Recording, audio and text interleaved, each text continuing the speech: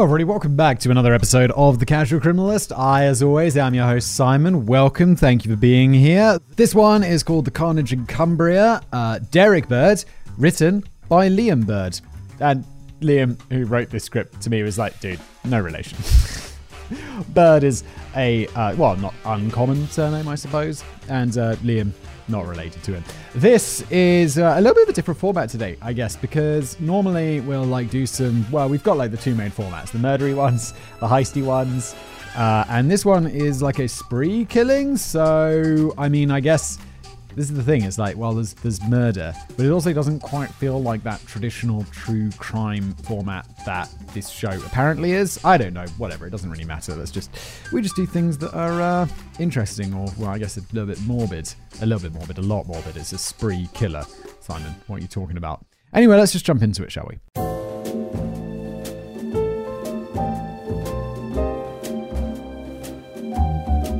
Today's Casual Criminalist is a slightly different variety to most of our previous episodes. Oh, and sorry, if you're new here, welcome. The format of this show is Liam has written this for me. I have never read this before. We're going to explore it together. It's not going to be fun. Today's criminal, Derrick Bird, was not your typical serial killer. He may not even be considered a serial killer at all, depending on your definition. Derrick Bird was a spree killer. I thought it would be best to mention this now in case any viewers are less comfortable viewing an episode of this variety. I think, true crime is one of the very few YouTube channels where it's like, hey, if you don't want to watch this, that's okay. You've been warned. The calm before the storm. Cumbria, the northernmost of all of England's counties, is the home of this episode's harrowing tale. This ancient land is one not overrun by civilization, being one of the most sparsely populated areas of the entire United Kingdom. So sparse, its density is only 73.4 people per square kilometre. For comparison, the average number of people per square kilometre in Nottinghamshire and other England's counties is around 400. The economy here is built off of two main industries: farmers and nuclear power plants. These things that are extremely disparate. I just have to know. There's a friend of mine, I live here in Prague, and he's an American guy, and he's from a place called Montana. And I always get the feeling that no one lives there. It's just that there's endless emptiness. Montana, and I just want to know how England's sparsest populated county compares to, Montana per square kilometre. It's crazy. It's 2.87 people per square kilometre is Montana, which is probably not even the least populated US state. And compared to the least populated English county, has 73.4 people. There's no one in Montana. What I'm trying to get across is that crime in this place is far from common. Yet somehow, over just 2 hours on Wednesday, the 2nd of June, 2010, this image of tranquility would be shattered. Derrick Bird was born on Wednesday the 27th of November 1957 alongside his twin brother David to parents Mary and Joseph. Really? Wow. I mean, I would say what are the odds, but not entirely unbelievable. To any of whom who haven't listened to Casual Criminalist before, you'll recognize this segment where we discuss Derrick's childhood trauma in great detail. Well, sorry to disappoint you, not that it should, but Derrick's childhood by all accounts was not traumatic. Derrick attended local schools before proceeding to continue on to employment shortly after. Beyond calling his teacher mum, there does not appear to be any serious trauma he encountered until well after his 18th birthday. Is calling teacher mum, is that just something that everyone does? Because I don't really have any recollection of a specific time that I've done that, but I'm absolutely certain that at some point I did that. Either that or I've watched so many or read so many things where it's just become a false memory. But everyone does that, right, at some point. After leaving school, Derrick began working as a joiner. Joiners are people who professionally join metal sheets together, or wooden sheets. It's an appropriate name for the job then, isn't it, really? After researching what exactly a joiner is, I have also discovered that you should not confuse a joiner with a carpenter. They seem to have some sort of unspoken rivalry, like Simon and people who tell Simon that he doesn't need every channel on YouTube. Well, I'm sorry, Liam, but those people are clearly wrong, aren't they? It's not every channel. It's like the Thanos memes that I don't understand about my collecting of YouTube channels is apparently he's got some rings and there's stones or gems or some in the rings, and then when he gets all these stones or rings or whatever, he makes half the world end or some shit like that I don't care about, but I enjoy the memes. As a joiner, Derrick worked at the local Sellafield nuclear power plant, having moved in with his childhood sweetheart. It appears they lived happily for about a decade, before it all started going wrong. Before moving further, one last matter should be addressed. Derrick never left Cumbria his entire life. As such, there is only one rule anybody who has seen Hot Fuzz knows. It's that everybody and their mums pack in round here. On the 19th of November 1974, Derrick was issued with a shotgun certificate which authorized him to purchase a .22 caliber rifle and a sound moderator. I had no idea that was possible. I mean, I know you can get a .22 caliber gun, sure. I didn't realize you needed a shotgun certificate to acquire one of those. I just assumed that it would be a separate license. We're a bit weird with guns in the UK. Because you can have guns, like shotguns and little rifles and stuff like long guns, but you can't have, there's no handguns, there's no like crazy like AR-19s or whatever you Americans get up in arms about having or not being able to have or something. Yeah, we're just a bit weird with it, aren't we? The Sellafield sacking. In 1990, Derrick's life was going well. He had a good job, a loving wife, and 2 sons. However, as anyone can tell you, good times never last forever. Oh, God. I live my life like this. I don't know. I used to be an optimist. I really did. This is ready for an insight into Simon's... I don't know. I feel like this is one of the darkest parts of my mind. Is I used to be an optimist. I was like, everything's going to be great. Everything's going to work out awesome. And then, I don't know, I really enjoy my life. I genuinely think that, not in a religious way, I'm an incredibly blessed person. And this statement, however, as anyone can tell you, good times never last, is now I've become a pessimist because I have so many things that I always wanted. And now I'm like, oh my God, the only thing that can happen is that they could be taken away from me. And, oh my God, this is such a dark thought. But it is, I don't know. It feels like, I don't know, the darkest, this is a dark thought. You're like, oh my God, I became a pessimist. And now it's just all this stuff can go away. All not physical items, but things that I have and things that I enjoy doing. Yeah. Oh my God, it's so dark, it's scary. Because I have a tight stomach now just because of these words triggered me. As mentioned before, Derrick was employed by... Let's quickly move on, because as everyone knows, Liam, the good times can last forever, and they always do. Derrick was employed by Sellafield Nuclear Power Plant. Opened in 1956, Sellafield was the United Kingdom's first major nuclear power plant for commercial purposes. As with all semi- or quasi-nuclear locations, Sellafield has security around the clock. The United Kingdom goes so far with the security of nuclear sites that there is a specialist task force of the police focused on this. I have to say, I'd be kind of alarmed if there wasn't. If you've got nuclear and you're a country and there's not a specific part of your police force or law enforcement that is dedicated to looking after that nuclear stuff, which is probably some of the most dangerous you do, I'll be like, yo, you need to create that ASAP. A fun fact, if you've ever been on the road and you've passed by a convoy of maybe 10 to 20 vehicles, flashing orange lights, but without playing any sirens, you were probably just passed by radioactive materials. Now, fact boy, you may find yourself asking, well, why is any of this relevant? I wasn't actually, because I was just really enjoying it, because... I don't know, this is all I'm learning what a joiner is, I'm learning about nuclear power, no one's been killed, I'm having a great time. I'm telling stories about my internal dread. Well, in July of 1990, Derrick was accused of theft of a single plank of wood, not a truckload, not classified radioactive material, but a single plank. On top of this, he was charged with handling stolen goods by the Crown Prosecution Service and was prosecuted at Carlisle Crown Court. Oh my God, guys, are you taking this too far or what? He stole a plank of wood. It's probably about £2. Now, to anybody who does not understand the legal system of England and Wales, the Crown Court is meant to only be there to try the most serious crimes, the murders, the kidnappings, the maple syrup heists. Call back to a previous episode there. This case would not have gone to court if not for the fact the bird was employed at a nuclear power plant. Well, at least we can be sure that Derrick wasn't overly punished, right? Well, oh my God, I get the feeling that is sarcasm. But how? This guy... He stole a plank of wood. And okay, people always say, well, it points to his moral character. It's a slippery slope. He steals that one plank of wood, and the next thing you know, he's selling uranium to Iran. And it's no, don't be ridiculous. It's a plank of wood. It's a big difference. not exactly. Derrick received a 12-month suspended sentence for the crime. That meant that if he was found guilty of any more crimes in the preceding 6 months, then he would find himself serving a year in jail. This sounds reasonable until you realize that something as simple as a speeding ticket can trigger a suspended sentence. It doesn't sound reasonable. A 12-month suspended sentence. I get the fact you're not going to prison, but it also means that you're now a convicted criminal. It's going to affect your ability to get a job and all of this because you stole a bit of wood.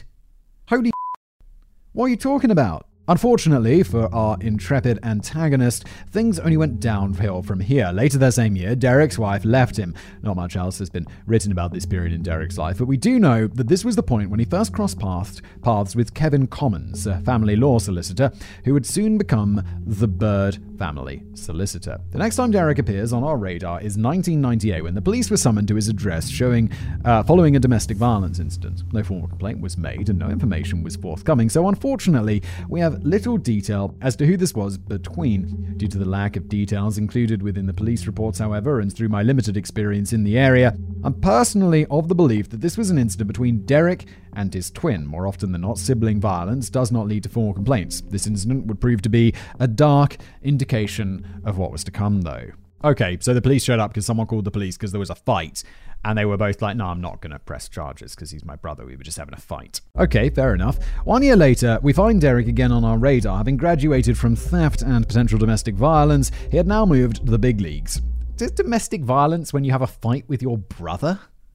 I mean, I guess so. But in domestic violence, I imagine people beating their wives, which I feel like, I'm not a fighting person. But there's a big moral difference between someone who has a fight with their brother and someone who punches their wife. Do they really both belong under domestic violence? I feel like one's assault, which is different. I mean, I guess both technically true, but it's like, it's different. If someone's like, yeah, I got convicted of domestic violence, they'll be like, oh my God, you piece of shit. It's like, no, I had a fight with my brother and someone called the police. In 1999, Derrick was arrested for demanding money with menaces. Oh my. It sounds like a very British crime, doesn't it? For anybody who doesn't know what this means, demanding money with menaces is a form of blackmail in England and Wales. Specifically, it's a form requiring the threat of some serious violence. So it's like, all right, give me some money or I'm going to beat your head in. Derrick was arrested but never charged. Had he been charged, he'd faced a prison term with a maximum of 14 years. Oh, this is a serious crime. Due to the severity of the crime, he would also have lost his shotgun license had he been convicted. Honestly, though, if you're like in court and they're like, well, the most we can send you to prison for is 14 years. And you're like, oh, okay, that's not too bad. And we'll take away your shotgun license. No! Doesn't say different. The attack. Closing out the last millennium gave Derrick much to look back on. He had once had a well-paying job at a nuclear power plant, fulfilling every 10-year-old Simpson enthusiast's dream. He had a nice family, children, and a good home. But he also had 3 run-ins with the police and suffered a back strain injury as a result of his job. It was time for change. In 1999, on the eve of the millennium, Derrick purchased a taxi and got a license. However, unfortunately for Derrick, the 2000s were not about to be any better for him. On the 4th of October 2002, the first of 2 crucial events would take place. Derrick was enjoying an evening out in Workington on the west coast of Cumbria. On this night out, he went clubbing at the Fusion nightclub. The exact events of the evening are unclear. We do know that one of the other clubgoers took a dislike to Derrick and knocked him on the floor before kicking him repeatedly in the face. Oh my God, you psycho. It's like, okay, get into a fight. Why are you kicking someone in the face after knocking them over? That's some psycho behavior. He went to hospital with a broken nose and a swollen upper lip. However, Derrick's dealings in the 90s had shaped his outlook on life. Primarily as a result of the theft conviction back in 1990, Derrick had grown to distrust the entirety of the justice system, with police naturally being the focus of this distrust. Wait, really? The focus of my distrust would be who the fuck judge sent me to prison or gave me a 12-month suspended sentence for stealing a plank of wood? This is a failure not of the police. The police arrested him for stealing some wood, which seems a bit extreme, but he works at a nuclear power plant. Okay, I think it's too much, but it's fine. It's not fine. It's too much, but I get why it happens. And then the CPS, the Crown Prosecution Service, they should have been like, obviously we're not prosecuting this. This is insane. Caution him and let him go. Or, and then even if it got to the courts would be like, what are you doing? Why are we wasting our time on this? Let's get this thrown out now. that's a failure of the CPS and the judges and the court system, not the police, in my opinion. This caused him to refuse to attend court and led to him being forced to withdraw his complaint. This meant that despite the facts not being in dispute, the other man was able to knock him on the floor, kick him, and just walk away. Anybody can imagine what this would do to your outlook on life, especially after everything that had happened to him. On the 7th of October 2007, the most crucial event occurred. Derrick was working a normal evening as a taxi driver. In the back of his cab were 4 passengers, and once he took them to their stop, he turned and asked for payment. The passengers became enraged and refused to pay, which led to Derrick getting out of the taxi in an attempt to remove them. How do you get... I don't understand how you could become enraged in that situation. It's like, yo, you have to pay. They'd be like, outrageous! Do you know who I am? No, pay me. What the It's not clear what happened due to Derrick not having any memory of the following events, but what we do know is that Derrick was beaten repeatedly, suffering a serious laceration to his head. Derrick is running into way too many psychos. He had been admitted to hospital overnight, where he received treatment for this laceration and had to receive repairs to his dentures and other teeth, which had also been damaged. Derrick suffered from subsequent pain in the neck and shoulder area after this attack, aggravated by a traffic collision that he was involved in 2009. Derrick's friends have stated since that 2007 changed him profoundly.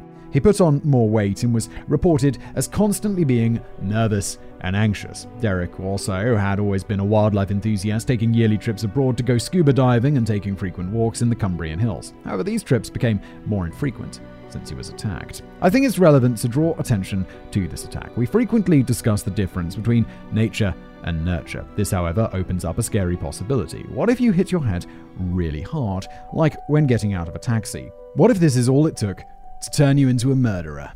At this point, you might end up feeling sorry for Derrick, but I implore you to hold those feelings for now until you see what's to come. Saying that, though, these things would still get worse for Derrick before the decade was over. All these years of hardship were building up on Derrick. The camel's back was straining, but it was yet to break. And then came the last straw. After his childhood sweetheart left him in 1990, Derrick moved back to live with his elderly mother. Many of his friends described his relationship with her as one of his last truly important relationships. There was much anxiety and stress spawned from this when in the early 2000s his mother had to be moved to a nursing home. However, once there, she was cared for by many of Derrick's relatives. In 2009, Mary Bird, Derrick's mother, was diagnosed with late-stage cancer. As a result, she decided it was time to take action, which as a former worker in family law solicitors I encourage everybody to do, and arranged to write a will. It was at this point that we meet our first non-antagonist recurring character, Kevin Commons, who was called upon to help Mary draft the will. This would become central to the storm to come. If you're that old and you don't have a will, you should really have a will by the time you're that old. I say that, it's like, I'm not that old. I hope I'm not going to die anytime soon. But I also know I should probably get a will. Probably should sort that out. It's just one of those things you really don't want to do because you're like, oh man, it just makes me think about death all the time. And I'm already a horrible pessimist, as we've already described. It'd be like, oh, the good times aren't going to last forever because eventually I'm going to die. Ah. Now, just before we continue with today's episode, let me tell you about today's wonderful sponsor, Shopify. Shopify gives entrepreneurs the resources once reserved for big business. So upstarts, startups, and established businesses alike can sell everywhere, synchronize online and in-person sales, and effortlessly. Why is that word so impossible to say? They could stay informed. Scaling your business is a journey of endless possibilities. It's brilliant how companies like Shopify have taken something that, 10 years ago, 20 years ago, you'd need to hire someone for like tens of thousands of dollars or pounds to build a website, and then you'd have all of this complicated integration stuff.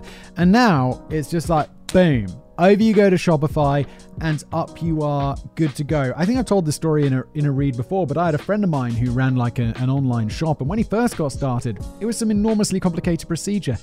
And then later on, he was like, Shopify have come along, and everything is that I used to pay an extortionate amount of money for is now done by Shopify at a way better price. And just basically, it's a lot better because they built it for like a bigger group of people. This is off the talking points. What do I have to say? Shopify has all the tools and resources that make it easy for any business to succeed from down the street to around the globe. Yes, Shopify powers millions of businesses from first sale to full scale. Reach your customers online and across social networks with an ever-growing suite of channel integrations and apps, including Facebook, Instagram, TikTok, Pinterest, and more. Reach customers online and across social networks with an ever-growing suite of channel integrations and apps, including Facebook, Instagram, TikTok, Pinterest, and more, and synchronize your online and in-person sales. I didn't even know that was possible. That's brilliant. So you could do in-person sales with Shopify, not just online. So if you do run like a bricks and mortar store, well, it's just super easy, isn't it? Look, go to shopify.com/casual. It's all lowercase,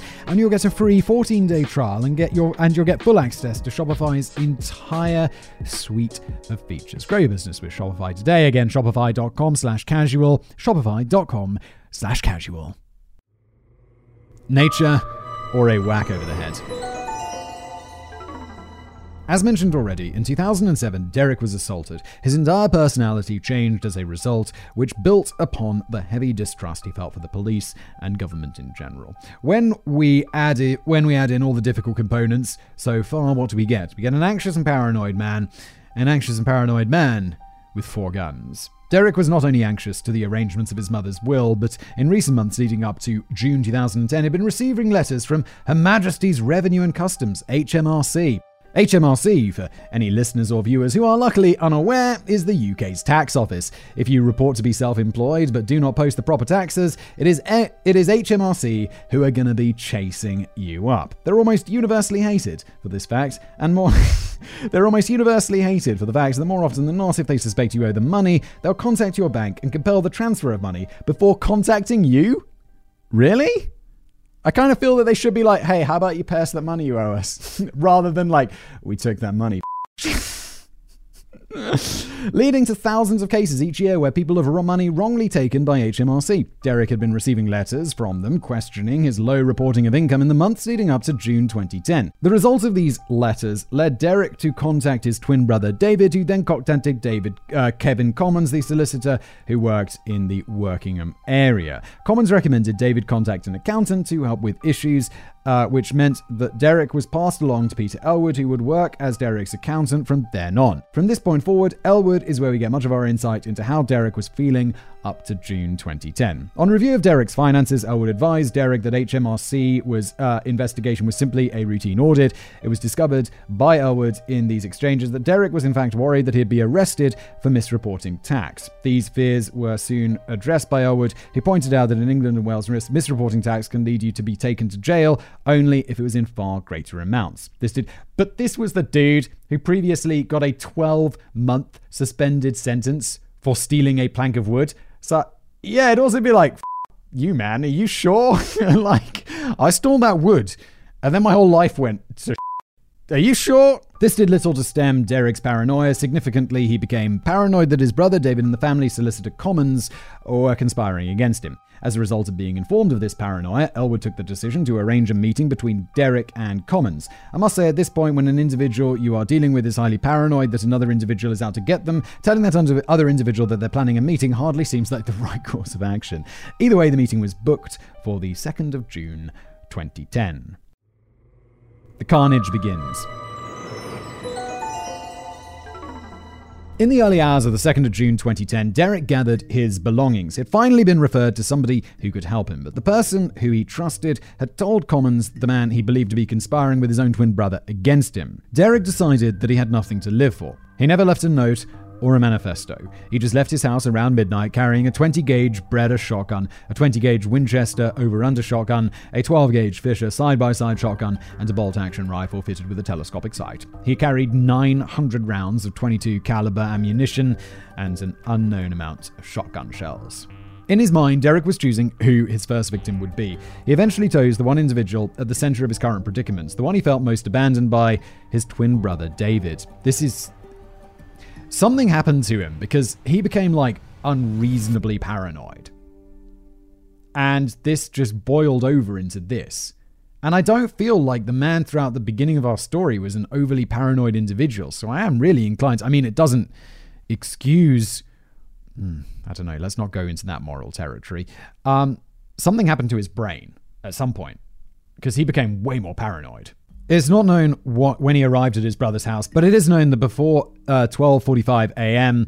that he had begun the massacre by shooting his brother. The purpose of this show is not to overindulge in the detail of the brutal acts which we cover, but instead to inform, so I've attempted to find a balance in the telling of these events. Derrick killed his brother at point-blank range using his .22 caliber rifle. The rifle held 11 cartridges at a time, and he emptied an entire magazine into his brother.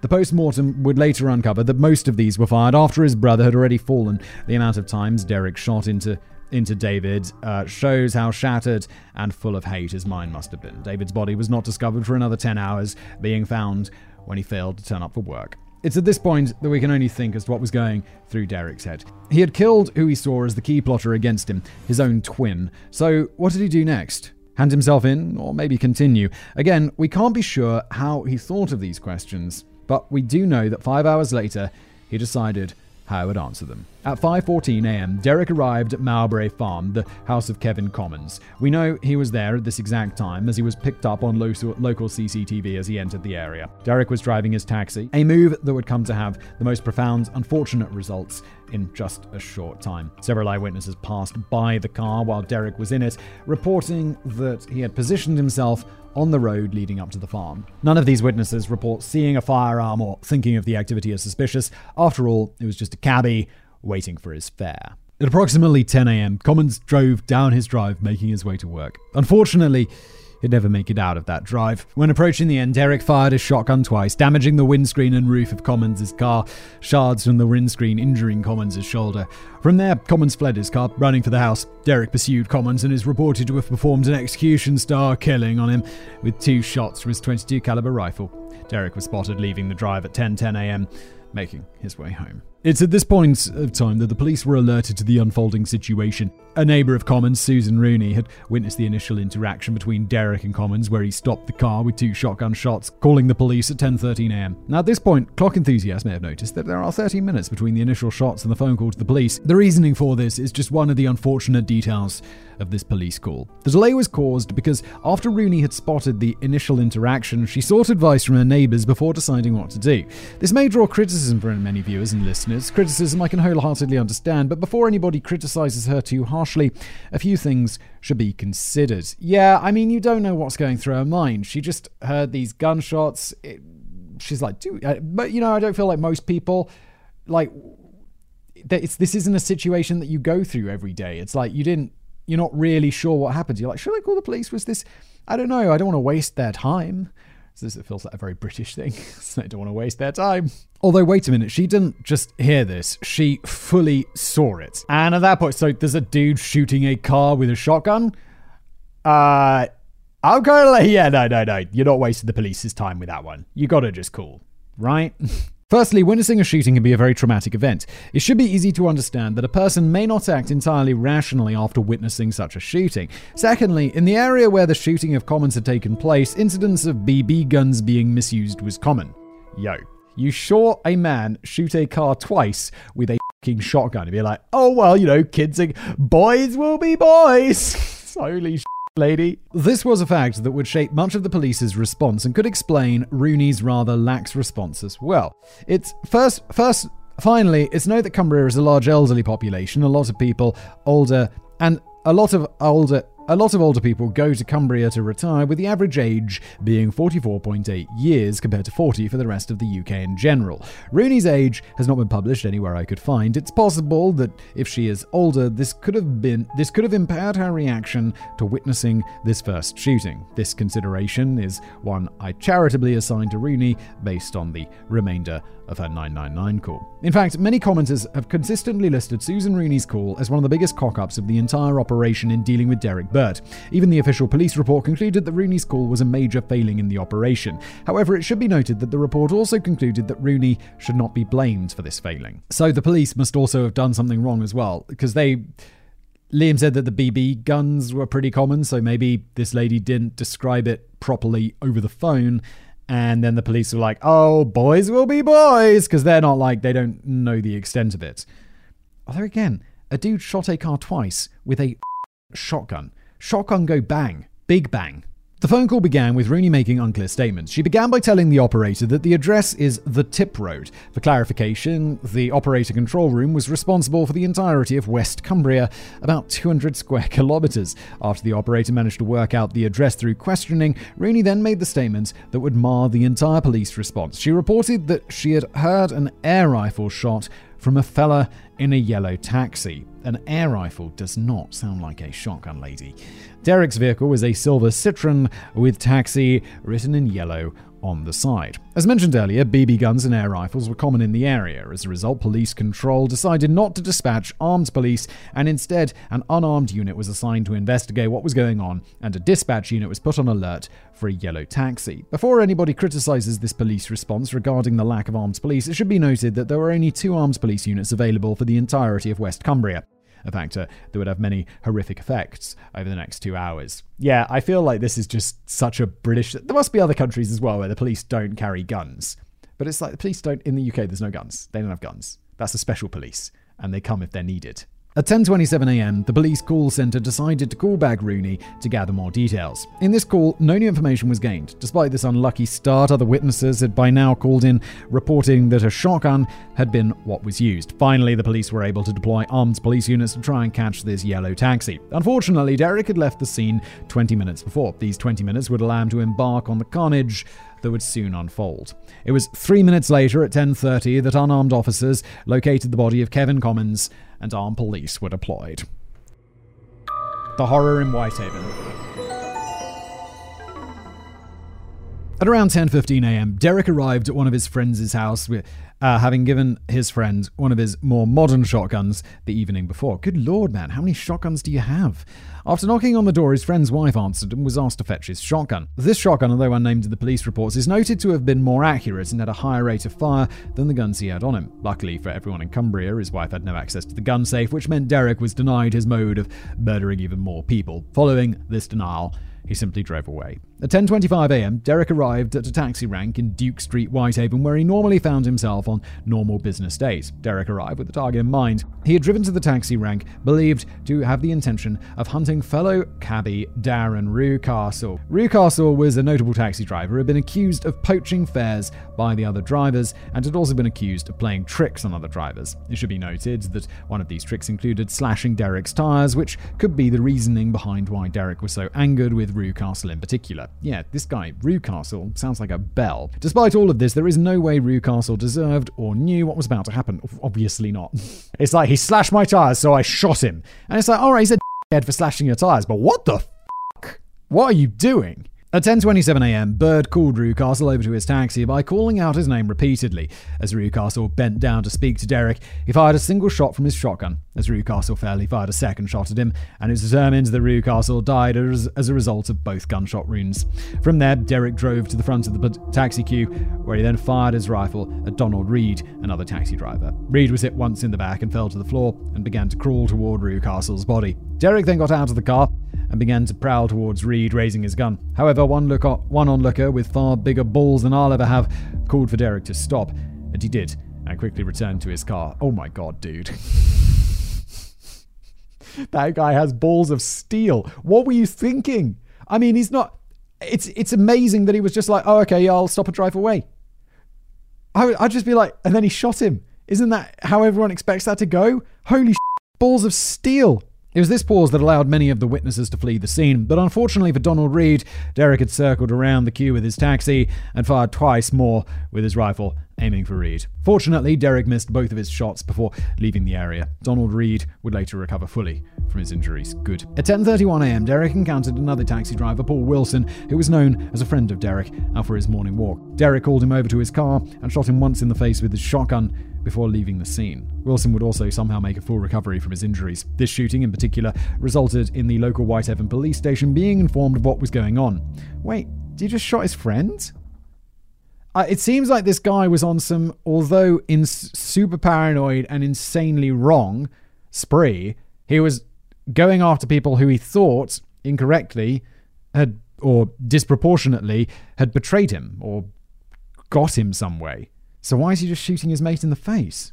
The duty sergeant made the call to all police that a suspect vehicle had been identified. All the officers were informed what it looked like and told not to approach it. Promptly on the instruction not to approach, it's noted that the police station practically emptied as police rushed towards the taxi rank to render emergency first aid to those who needed it. Good. Nice to see. One of those police officers, unnamed in reports, ran into Paul Goodwin, who had witnessed the Whitehaven shootings. The police officer was promptly invited into Goodwin's car, who then began chasing Derrick's vehicle. While Goodwin focused on staying behind Derrick, the police officer radioed in support, and quickly a police van gave chase. Despite being in a car chase, Derrick had his mind set. As he passed a taxi, he fired a single shotgun shot, seriously injuring taxi driver Terry Kennedy and his passenger Emma Percival. It was at this time that Paul Wilson, the man who had been shot in the face, was brought to the local police station. Why is he not in hospital? He got shot in the face! When he got to the police station, he quickly identified the gunman as Derrick Byrd. Shortly after the shooting at Kennedy's taxi, Derrick took a sharp turn, attempting to re-enter Whitehaven town centre. This manoeuvre was denied by a bravely positioned police van that was placed right between the town centre and Derrick. When he noticed he was trapped by the van, Derrick coldly and slowly raised his shotgun at the two unarmed officers before firing. Both officers managed to avoid being hit by ducking down just in time. Unfortunately, this shot had served its purpose, as by the time the officers looked up, Derrick was long gone. Shortly down the road was a five-way junction, and as such, the police had lost the gunman.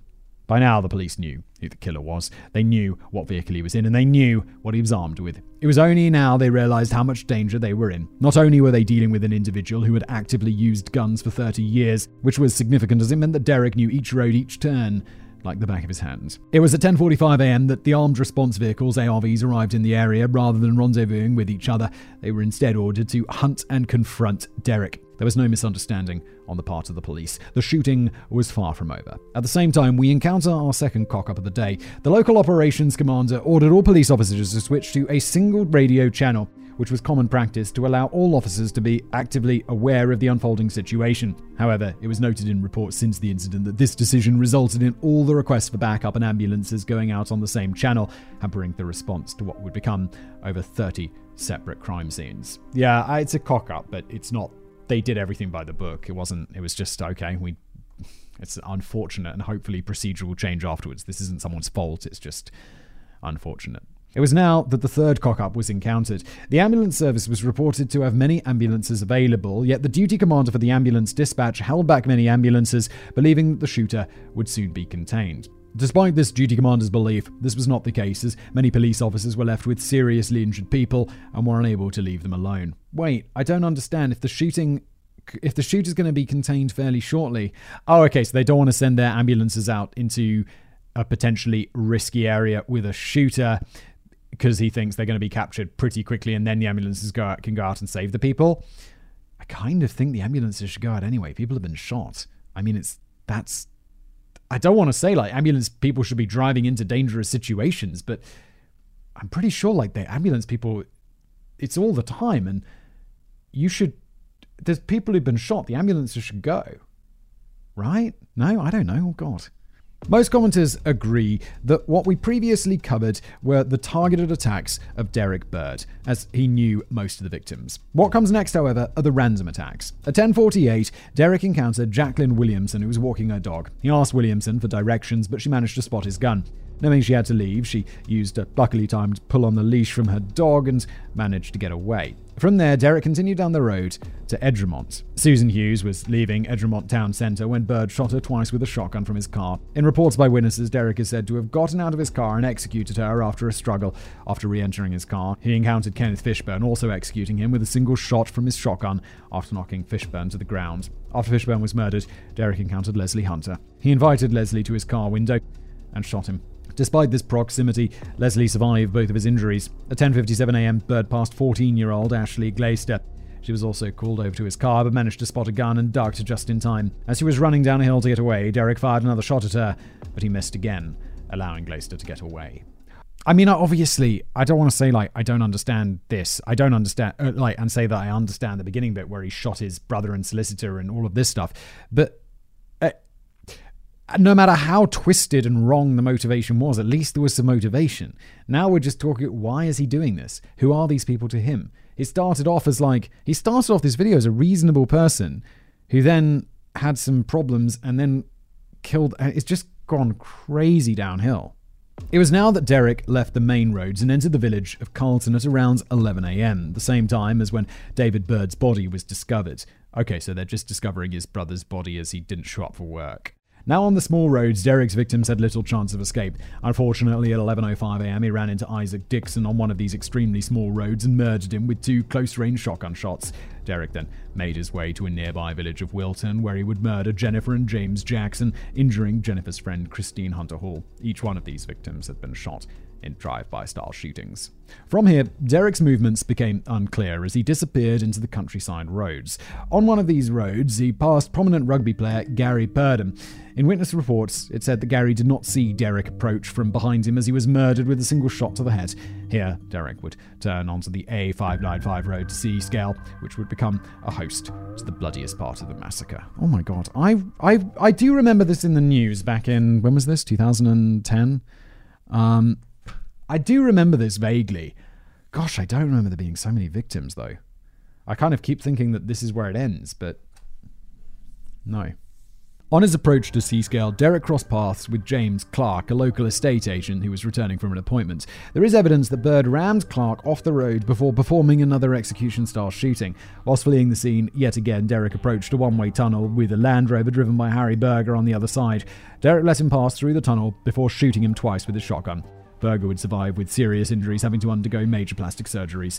Only a few minutes later, 3 ARVs, armed response vehicles, arrived at the scene of Berger's shot-up car. The car itself was in the way of the ARVs and would have to be moved aside through help from pedestrians before the ARVs continued. Berger did not receive any help from the ARVs as their focus was to follow out the previous order to hunt Derrick Bird. I mean, fair.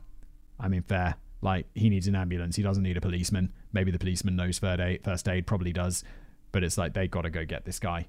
While in Seascale, Derrick began the bloodshed on Drigg Road, which was just off the seafront. It was on this road that he murdered cyclist Michael Pike after ramming him, before calling yet another victim, Jane Robinson, over to his window, killing her instantly with a single shot.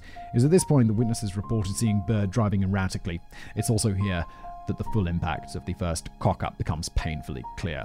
While leaving Drigg Road, Bird drove past one of 3 ARVs mentioned earlier. Due to the description given of his car and its erratic nature, they believed him to be a civilian caught up in the chaos and let him go.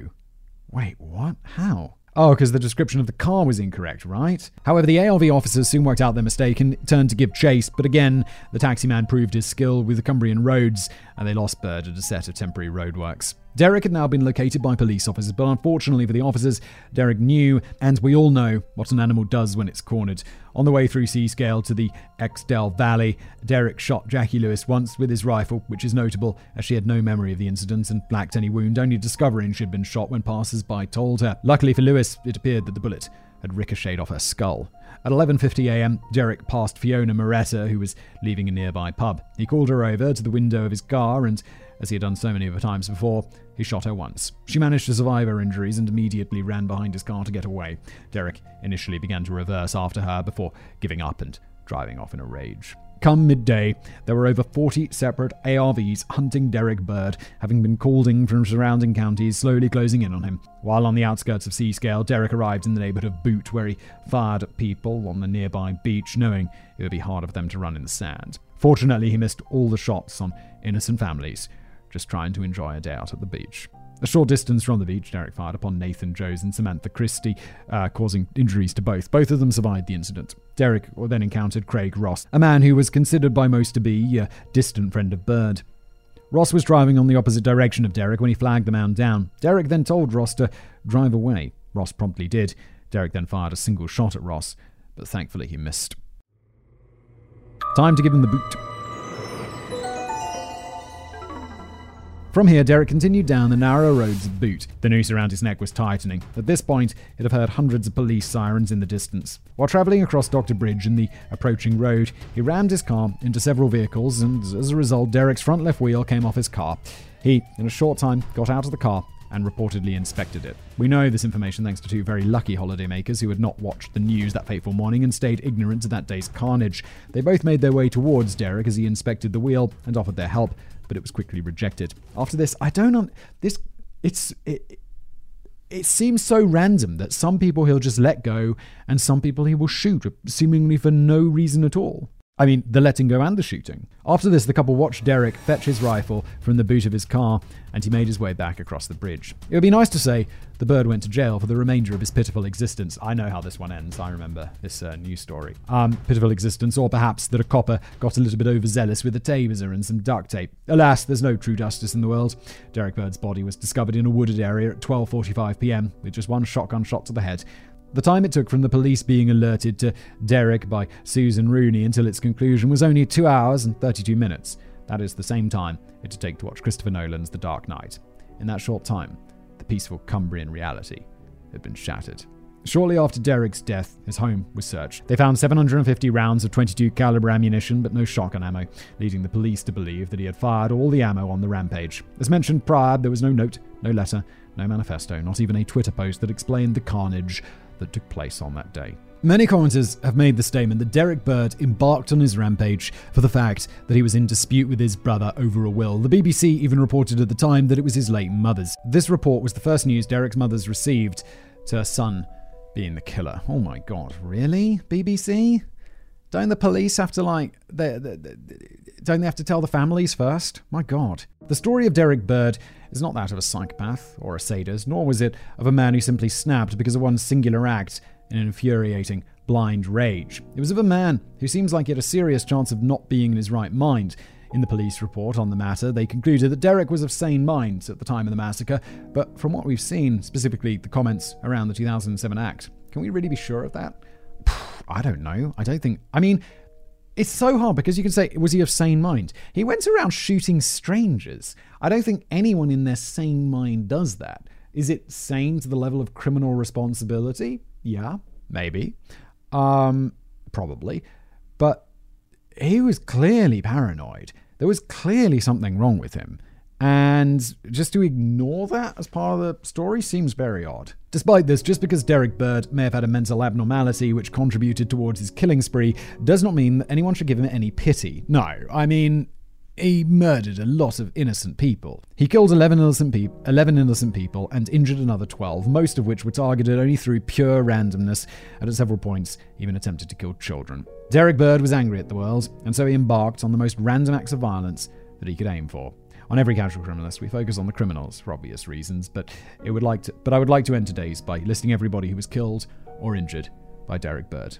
The deaths: David Bird, 52, Kevin Commons, 60, Darren Rewcastle, 43, Susan Hughes, 57, Kenneth Fishburne, 71, Jennifer Jackson, 68, James Jackson, 67, Isaac Dixon, 65, Gary Purdom, 31, James Jamie Clark, 23, Michael Pike, 64, and Jane Robinson, 66. Also injured: Donald Reed, 57, Paul Wilson, 34, Terry Kennedy, 53, Emma Percival, 20, Leslie Hunter, 59, Christine Hunter Hall, 43, Harry Berger, 40, Jacqueline Lewis, 70, Fiona Moretti, 51, Nathan Jones, 25, and Samantha Christie, aged 30. This is the first time I've written for Casual Criminalist, and it is the first spree killing on this channel, at least the time of writing. If any viewers or listeners have any feedback, then please comment. I'll be sure to read them. And thank you very much to Liam. There's 3 appendixes. We'll just do them quickly. The entire details of the Derrick Bird shooting can be found on a police report accessible through the Wayback Machine. You can also find a link to this on Wikipedia. If anybody would like to learn more about what happened, or specifically the police response, then I strongly recommend looking into this document. Although be warned, you can find far gorier details than we reported here. Appendix 2. The Cumbrian Massacre was at the time the single largest loss of life in a firearms incident since the 1996 Dunblane School Massacre. It led the government to investigate the current restrictions around shotguns and introduce a legal limit to the amount of shotgun ammunition you're allowed to buy. Further changes would be introduced when, exactly 1 month later, Raoul Moat, a convicted criminal, shot David Rathbrand in Northumbria. Police at the time feared a Derrick Bird-style spree, spurred on by threats from Moat himself, but luckily that never materialised. Appendix 3. The shooting had about the reaction you'd expect in the UK. It resulted in the cancellation of an episode of the popular soap Coronation Street and criticism of pop star Lady Gaga. The episode being cancelled for containing a story arc involving a shootout, and Gaga being criticised for her performance carried out the same day as the attack in Manchester. Gaga's performance involved the mock-up of a murder by firearm on stage. Finally, we all know that whenever there is a tragedy in the news, there will be a dumb journalist. Giles Corran, a journalist for The Times, tweeted out that Derrick should have read a copy of his anger management book. Giles later apologized for the tweet. Dude. That is wildly inappropriate, my man. Someone should be reading your tweets before you are allowed to post them. This has been an episode of The Casual Criminalist. Thank you so much for watching or listening. If you enjoy this show, obviously I don't ask you to enjoy the content. It's terribly brutal. Please do leave a review. That would be fantastic. If you're watching on YouTube, a like, a subscribe would be most welcome. And thank you for watching.